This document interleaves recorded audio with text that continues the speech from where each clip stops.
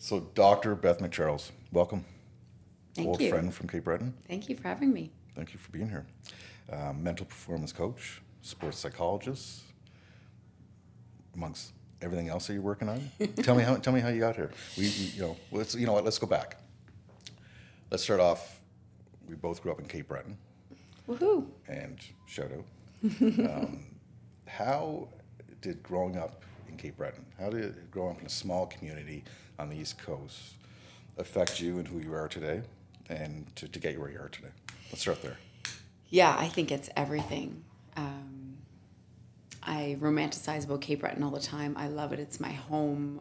I feel passionate about the place and the people. We grew up in an environment where people supported people.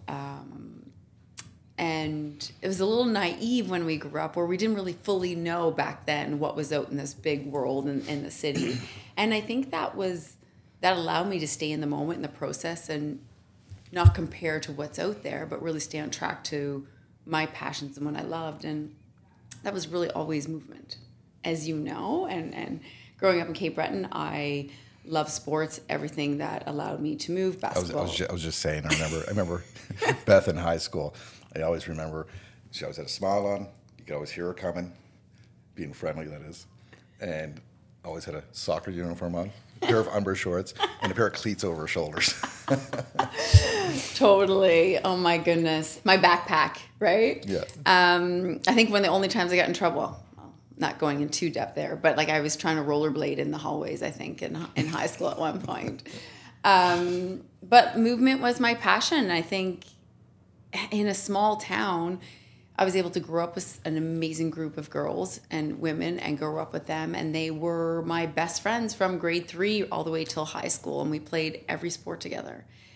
And we had success. We were that like blue collar, hardworking team that would beat those city folks. And I just think about everybody or everybody's on the played soccer. Totally. Like your whole group. Yeah. Yeah. And like some of them played hockey with me, and some of them played basketball with me, and some played soccer. But as a whole group, we kind of grew up together. And I was like, talk about resilience. I was 5'3", and my next tallest girlfriend was 5'8", and then they went 5'9", 6 feet. So there's about 8 of us, and there was little old me and these big, awesome athletes around me. And we all support each other. So that was a real part of that peer group, and competitive, but also supportive, which I think is such a great environment to grow up in. And Cape Breton, in a whole, the guys were our friends too. We had such an amazing group. And, you got your name in small town paper once, and you feel pretty good about yourself, right? The good old Cape Breton Post, and you see your stats. As long as it wasn't Frank's magazine. Yeah, that's true. And I think that allowed your confidence to build. If you have these small little masteries within your sporting career, your academic career or whatnot, then it builds confidence within this small town. So really, I owe Cape Breton to so much of what I've done and being able to give back to the communities around me. So it's a big change to go from Cape Breton, like obviously I went through it as well, to come from Cape Breton to big city Toronto. How do you think growing up in that region set you up for dealing with the busyness, the vibrancy of Toronto? Yeah, I mean, what a transition. For me, I was able to build a little bit. So I went to Halifax. I was able to train there in the summers because I was getting really competitive into soccer. So I got a little bit of city life there. Then I did my master's, and I played some more in Ottawa. So I started moving away from home a little bit gradually. And then I moved to the city to pick a huge leap to do my doctorate, but also at a young age to coach our U of T's women's soccer team. And it took me a long time. Being very fair, it took me a long time to really understand the cultures and the different people and the personality. And I mean, I remember moving to the city, and I started walking with a new friend, and I'm like, why are you rushing? Where are we going? Why are you walking so fast? And I couldn't believe just the pace of everything. And it's great because I'm a high drive kind of individual, but also it took me some time to transition. You're very social. So did you find yourself sticking to your sporting community when you were here, or did you branch out? Totally. I was lucky. I had an academic community and a soccer community. And yeah, and I had some family here, which was great. My sister was living here, and my brothers. So I had little bits of community, but I remember I lived, a 57 walk to U of T, and I walked every day instead of driving or taking the TTC. Yeah. It took me some time, but definitely learned a lot for sure. So you played competitive sports, moved into coaching. Let's back up then. Let's tell us about your transition from playing competitive sports, where you played, and then how you got into coaching. Yeah, so I went to St.FX, East Coast.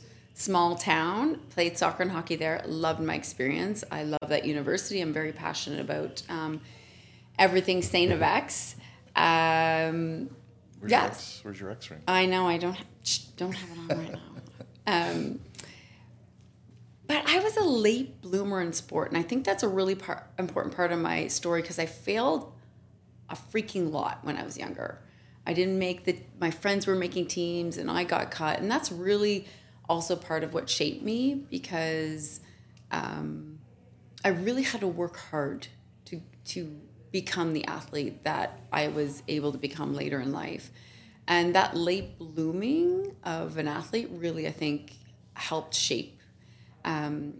So I really began becoming like a true athlete, probably late high school, university, training, competing, getting better, understanding my weaknesses and my gaps as an athlete. And, I remember someone cut me in the summer. Love this guy, love this coach. He ended up being one of our national team coaches. And he wanted me to play for the university against him or for him. And I ended up playing against him. And I remember I let him 4 goals that year in I think it was 14 games. And I was really, really proud of myself. I'm like, yeah, you cut me and I'll show you. And that was kind of part of my journey of like, love and acceptance through everybody who was allowed to develop and grow, but also like, okay. I had to point out too, I know nothing about soccer, football. Do you call it soccer? Soccer. You're East Coast. But 5'3" as a goalie? Yeah. That's a challenge. I was the shortest international goalie in the world at one point. So making a longer story short, I, was able to play for our national team for a couple World Games. Went to Ottawa, played some more soccer, trained. Got a couple too many concussions. Sport doctors probably we need transition. And I loved coaching. I coached ever since I lived in Cape Breton, and I reffed, and that's what I knew I wanted to do. So when I went to Ottawa, I took my master's in sports psychology, step 1, coached some teams, played some soccer, and then my last international game was my last because I thought I had to throw up the cleats because too many knocks in the head. Good stuff. So you finish your doctorate of psychology, sports psychology, and you move into mental performance coaching right away, or did you work clinic side of things first? How did you make that transition? Yeah, so when I went to U of T, I was blessed. They believed in me at a young age. So I coached the team for 5 years there, the women's soccer team, while I was doing my doctorate. So I had, again, number of different hats, which I loved. Have to stay close to the field. Yeah, staying close to the field, staying close to movement. Had my own laboratories in front of me. After Ottawa U, I started my own practice. So I began to work with athletes in the mental performance realm. And then after 5 years coaching, my mentor went over to TM, which is TMU now. And she said, there's an open spot here, full-time mental performance consultant, first in Canada. So I jumped over and helped develop. I had some amazing people around. It was very, very fresh and new back then, and was helping kind of grow that athletic department at the time, and doing mental performance consultant. So that kind of, from there, became my full-time job, and had a side practice, and then grew my private practice from there. I'm going to touch on this. I didn't plan to, but you brought up having a mentor. And we discussed this in my last podcast with Michael Joward, CEO of Forbes. How did you establish that mentor? How did you build that relationship? How did that happen? So I think mentorship is one of the most important things someone can do at a young age. And, so. Yeah. Oh, I think it's absolutely one of the most important. I asked them. I think one of my mentors, and I think it's important to have more than one depending on different areas that you want to learn from. And some mentors will have 2 or 3 year values and you can learn and grow from there. But one was a natural progression and it just happened. I kept on asking and they're like, of course, I'm happy to do this. And I remember even one of my mentors read my whole dissertation for me and ripped it up to pieces, which was amazing. And the other one really helped me establish being a woman in sport and helped me deal with conflict resolution, which, again, as a young person, everyone needs to be able to learn and grow from there. I think the ask is really important. Agreed. Mental performance coach, obviously you're having a doctorate in sports psychology and the background that you do. You've been very focused on athletics and athletes and teams. How I know you've transitioned over to working with executives and leaders in the corporate world. How did you make that transition, or how did that happen? And is it similar? Is it different? Yeah, there's so many areas that transfer from one to the other. Building a team, culture, leadership, individual confidence, self-reflection, all these different components definitely transition from all performance areas. I love working with actors, musicians, anybody who absolutely loves what they're doing and wants to level up in their craft. And I think for me, if I can help them be that 1% better, become a little more self-aware, let go of the past a little bit so we can stay more in the present. If I can do that, that is what's my passion for sure. So these, when you look at the executive world, you're dealing with the C-suite especially, right? You can be dealing with some strong personalities, and you can be dealing with some type A personalities. What's your process for allowing them to kind of break down the barriers and allowing you to engage in your process? A lot of people in these roles can be a little bit guarded and a lot of belief in their own ability to deal with these things, but I think we all know that we all need help, right? Yeah, and throwing it back, type A, it's thrown out a lot, and depending on how we define that and look at that and what that is, that's where we go. But taking all that away, I love working with big personalities. I think, as a mental performance consultant, I'm not fully there to be a yes person.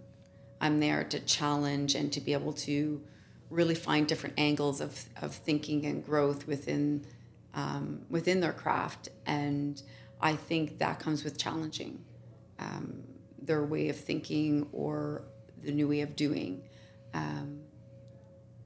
So those big personalities, I think it's great. I think it's what drives them to be high performance, but bring them back a couple steps, really working on understanding the foundation of who they are, going into the values and philosophies, all that good stuff.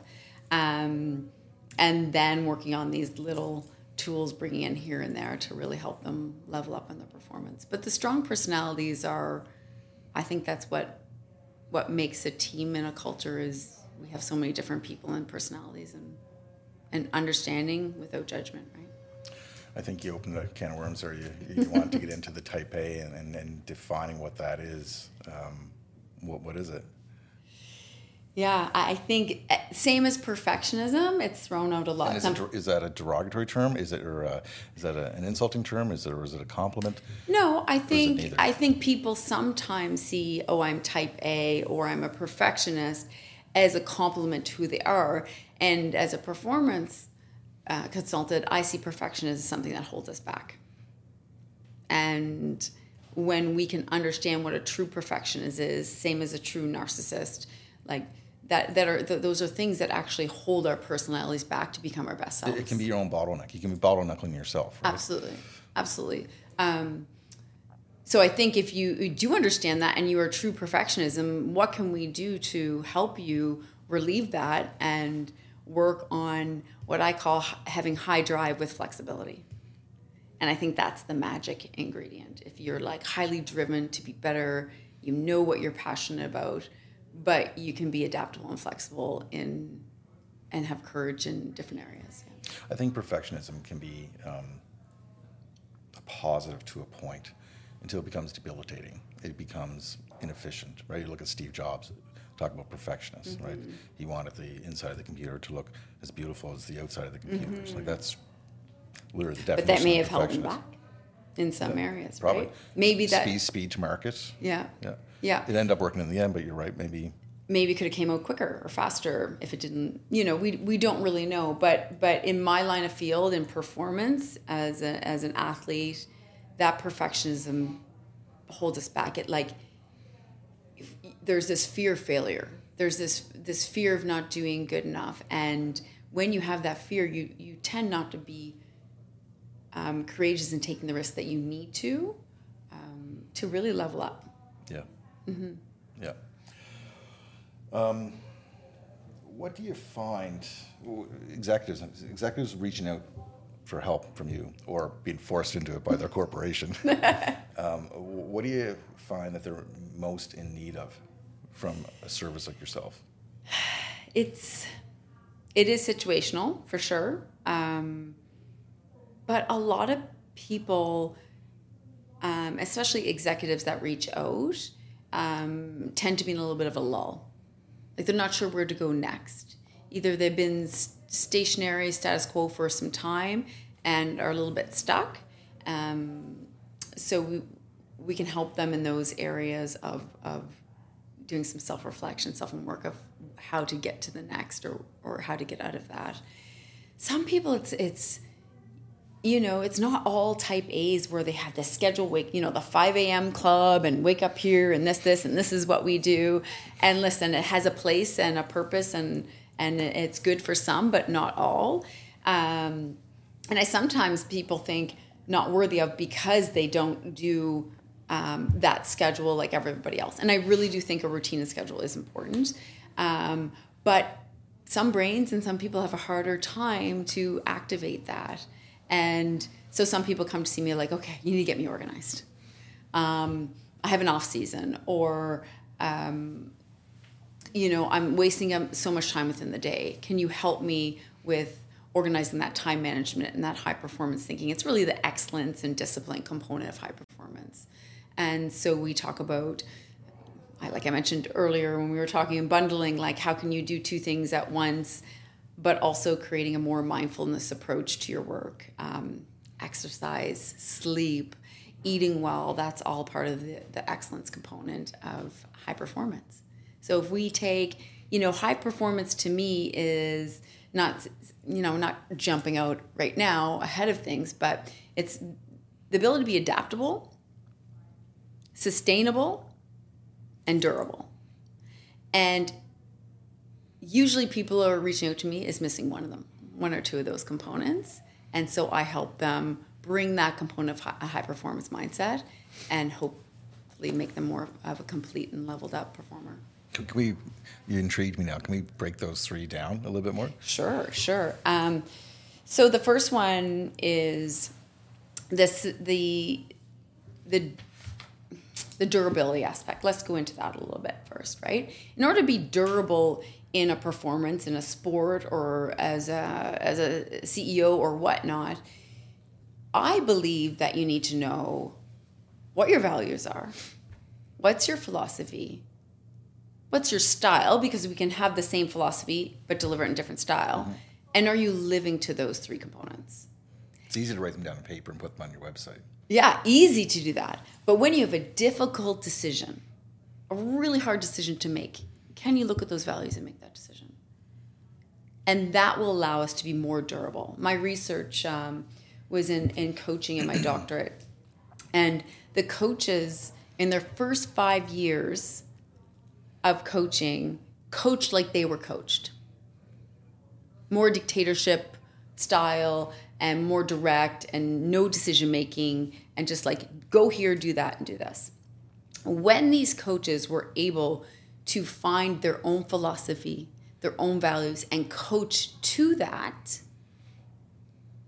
they had more durability in their sport or in their career because they felt better. They felt that they were following their passion and their purpose more directly and true to who they are. And I think you just described Ted Lasso. Oh my gosh. Ted Lasso. Love, love, love. And then we go to the second component, which is adaptability. Adaptability is, well, do you have courage? If you're in a rut, if you're in the same job and you're not getting anything out of it, and you're not growing, and people aren't respecting you, do you have the courage to leave that? Because that is scary. But do you have the courage to make that jump? If you have a smaller business and someone asks to take it over, do you have the courage to take the risk? Mm-hmm. Right? And you knew that at firsthand, like, do you have the courage to take that risk to build a new brand or do something different? That's adaptability. People get complacent. They get comfortable. Yeah. And going back to perfectionists, this is the area where if I had a perfectionist come in, would work the most. Like even a student, hand in the paper. Even if it's not perfect, it's okay. Just hand it in. Get it in, right? And yeah, don't be afraid of failure and taking risks. So that's adaptability. So I help people in that area to be able to be okay in that change management. And the third one is sustainability. If you want to live a longer life, if you want to be proactive and do your career long, well, you need to be healthy. That wellness component of sleep, eating well, mindfulness, seeing your friends, having balance. Did I say exercise? I hope I said exercise. Exercise. That's going to sustain us in what we want to do. If I was here talking about performance but didn't exercise, I'm not really also living my true self, right? No. So that's broken down in a smaller scale of what I'm talking about. And high performers sometimes are lacking in those areas, so I try to help them navigate that. Okay. So you're working with competitive athletes, professional athletes, you're working with executives. What are some consistent traits you see across the board that makes a good leader, whether it be in the athletic world or in the corporate world? Mm-hmm. Some consistencies you see in these people? Yeah, it's beginner's mindset, the willingness to learn, I think is huge in leadership. They know their values. They know how to create buy-in with the group around them. They know who they are and where they want to go. And I believe the best leaders are people who are able to do that and really bring the best out in people. But we have lots of egos in leadership, and we can have a high ego, maybe even a narcissist is thrown out, like we said, a lot. Yeah. But they can be high performers. But when we like to have leaders that have these amazing qualities, that cares about me beyond my sport, cares about me beyond my career, and I think the best leaders can really pull that out. I'm sure you come across a lot of egos, right? And I think we both know it. Switching seats, talking about it. in leadership roles, in the executive world, or even in the athletic world, right? Checking your ego and taking some time for self-reflection is very important. How do you coach that? How do you teach that? Because it's hard for some people. It is hard. It's very hard. Everyone has ego, and ego helps drive us in our career, profession, parenting, whatever it may be. But we see it a lot out there. We could get into youth sport if you wanted to, but there's there's a lot of egos in there. But when we're talking about the professional world,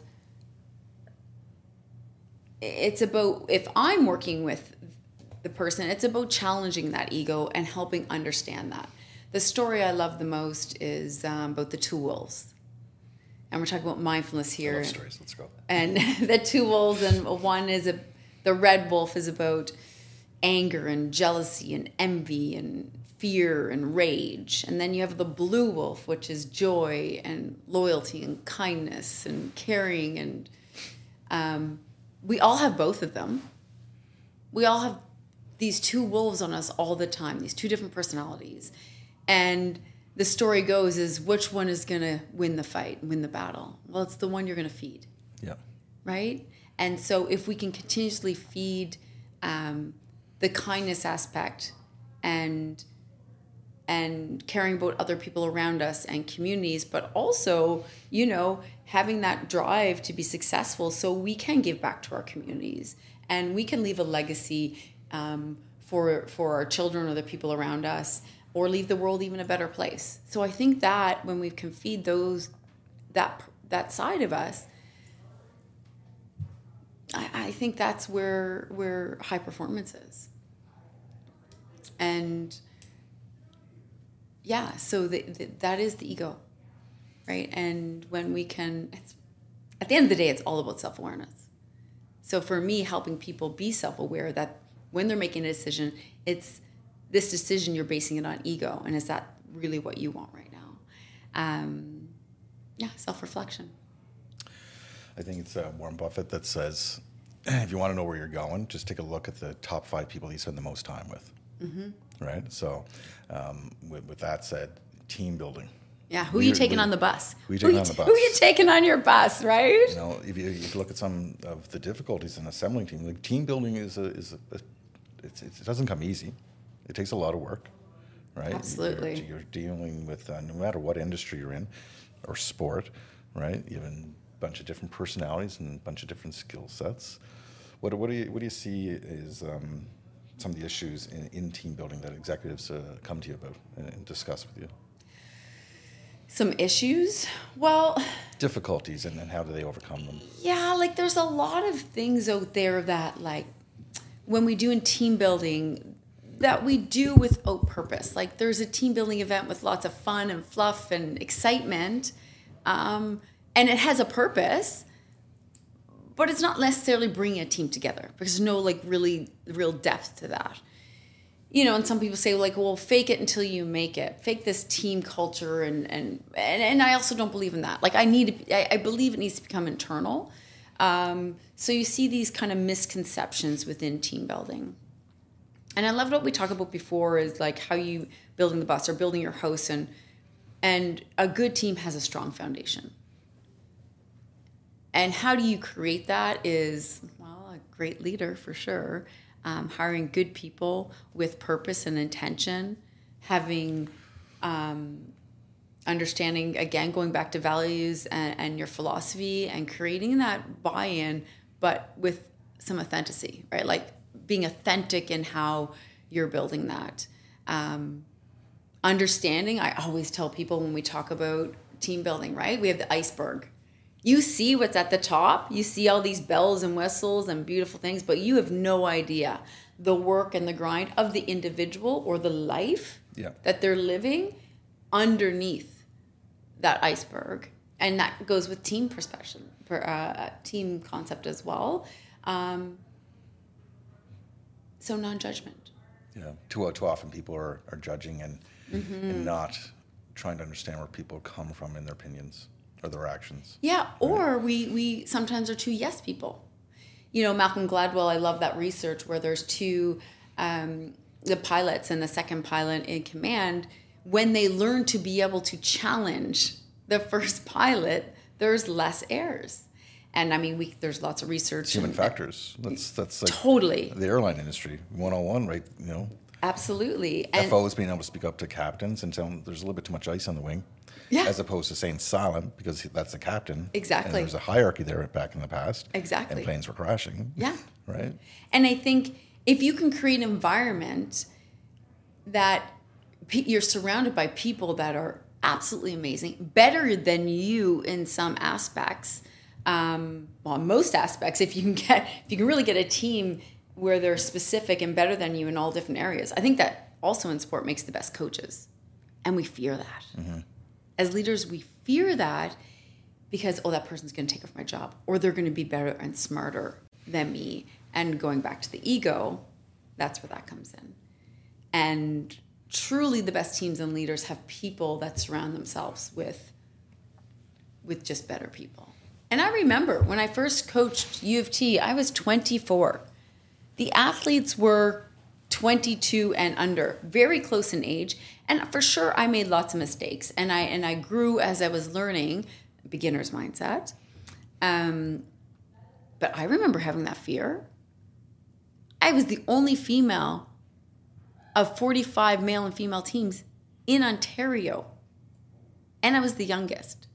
So you have these different life experiences that allow you to grow. And I remember sitting in the first meeting, and it was me and all of these men who are, some of them are my dearest friends still today.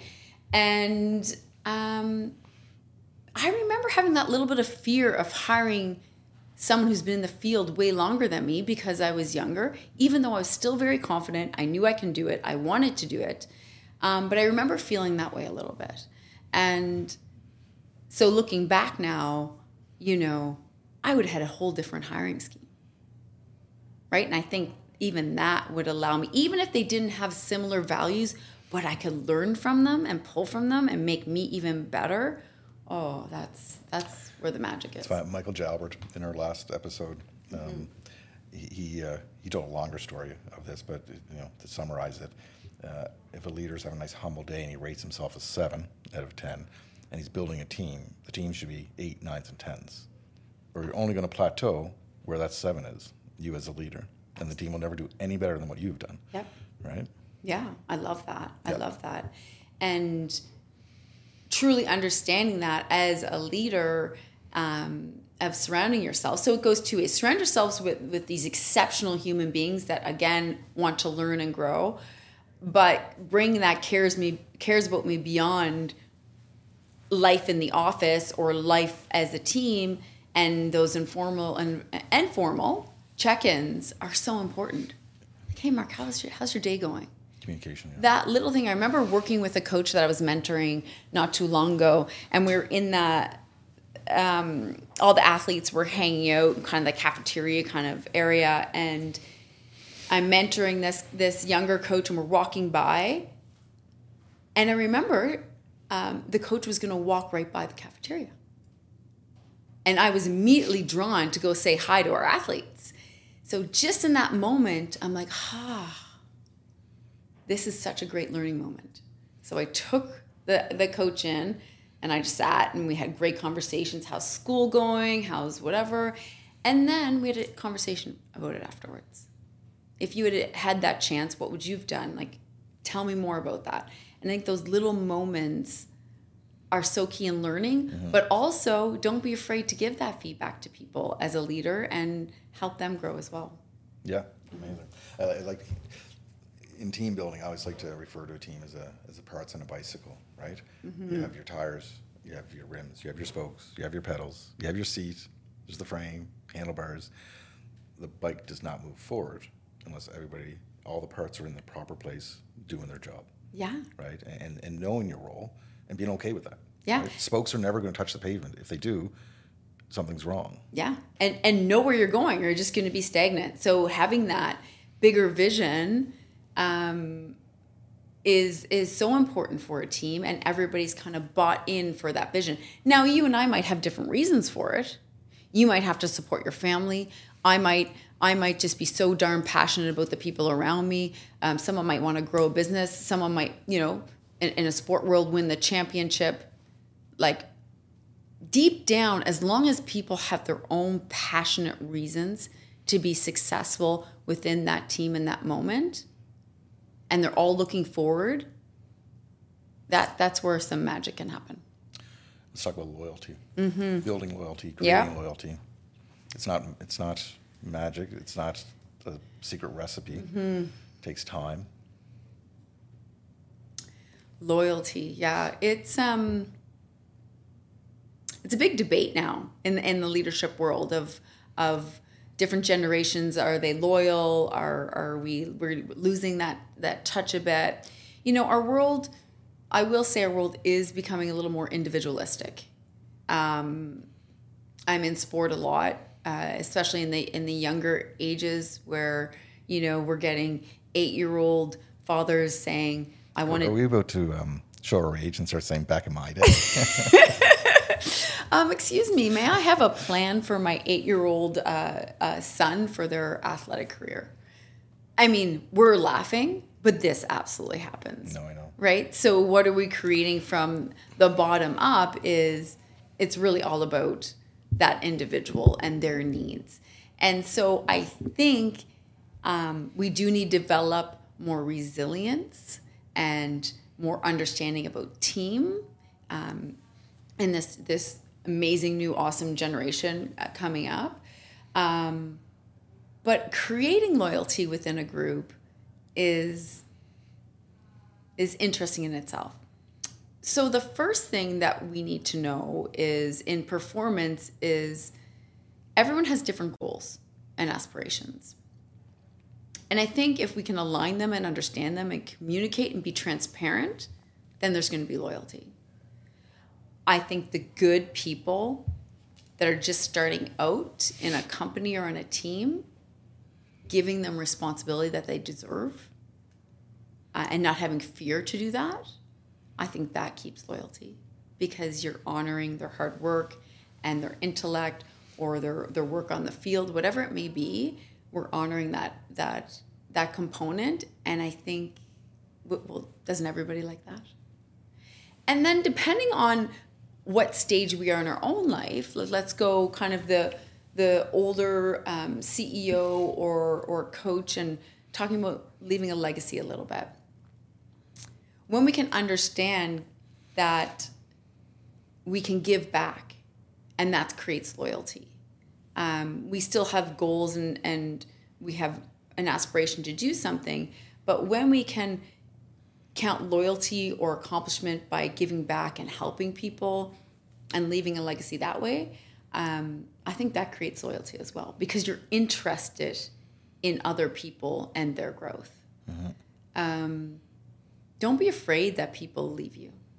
No, I think it's... Right? Someone goes on to spread their wings and take it to a different level after being nurtured by the team you've created. I think it's one of the biggest compliments. Yeah. Right? To see them be successful. One of our longest coaches here in Canada, great friend, Steve Johnson, he often tells me one of his proudest things to see how many of assistant coaches are actually coaching against him right now. And yeah, to be able to end your career at some point and say that you've developed all these amazing people and professionals, that's part of who you are and the legacy that you were able to develop. So that loyalty component is, being sustainability, durability, and adaptability in that leadership and really being transparent in that communication. I like that. Yeah. I like that. Okay, last question. And I already know this one's stressing you out. It is. And I need you to be honest here. Okay. I'm going to try. Cape Bretoners are honest. Cape Bretoners are honest. What's your 2 favorite neighborhoods in Toronto? 2 favorite neighborhoods in Toronto. 1, Bennington Heights. Mainly because I play a lot of pickleball there. And I feel like you're the ambassador. I shouldn't even state this because I don't want too many people showing up there. Because I want it all to myself. I love pickleball. So I think it's just a friendly, dog walking, more down to earth kind of feel for the city. And I like funky neighborhoods, like to explore. Like I like Queen East and I like Ossington West for like some shopping. I don't get to do it very often because of my all the way downtown. My schedule. Yeah. But I'm also a big nerd, so I do. How long does it take you to get down there? Down there? Depends if I'm walking. I'm just joking. Yeah, and like I'm like, I love my nerdy self, and so any like live music or jazz or messy hall, like those parts I really appreciate of the city for sure. Great. Yeah. And then your top 2 favorite restaurants in Toronto. Well, there's a great little spot, Quanta Basta and Summer Hill. Yeah. my daughter's favorite It's spot. just a staple in the city, Kids right? bug to go to McDonald's. My daughter wants to go to Quanta Basketball. Yeah. 6 years old. It's great. And she orders the lamb. oh my goodness, look at you. Good Cape Bretoner, eh? Seriously, Wow. But I also watch a lot of sport. So the good old local pub is fine by me. Have a good, nice beer and a hockey game, and I'm a happy woman too. I'll tell you a funny story before we go here. My wife, I drove home to Cape Breton. My wife flew the kids home, and my sister and brother-in-law picked them up at the airport and gets them in the car. And my sister said, "Are you guys hungry? Should we go for lunch somewhere? And where would you want to go?" And my daughter says, "I would love some steak and lobster." 6 years old. Oh, she's in And the Noelle's- right place in Cape Breton. My sister Noelle says, "You're getting Kenny's Pizza." Oh, Where gosh. can people find you? Where can people reach out to you if they want to touch base? Yeah, my You want to give out numbers or phone? Or yeah, emails no right phone now? numbers right now. Or Okay, email okay. addresses? My website's there, bethmcharles.ca, and Instagram. We're deciding. I'm still in between if I'm in a social media world or I'm not. I think you should be. You think and I think you should call the guys at Grey Media here. Yeah. So online. You Google my name, everything's there, and Instagram is there as well. And I post a little bit to help the communities around us. And I'll put your links to the site Sounds- on the profile. Sounds good. Thanks, Beth. Really appreciate it. So good This is seeing fun. you. Yeah, awesome. Great. Thanks. Good? Yep, good. How long was that? What do we got? 44 minutes. 44? Oh, That's I it? would have thought we went. I didn't skip over anything, did I? I don't think.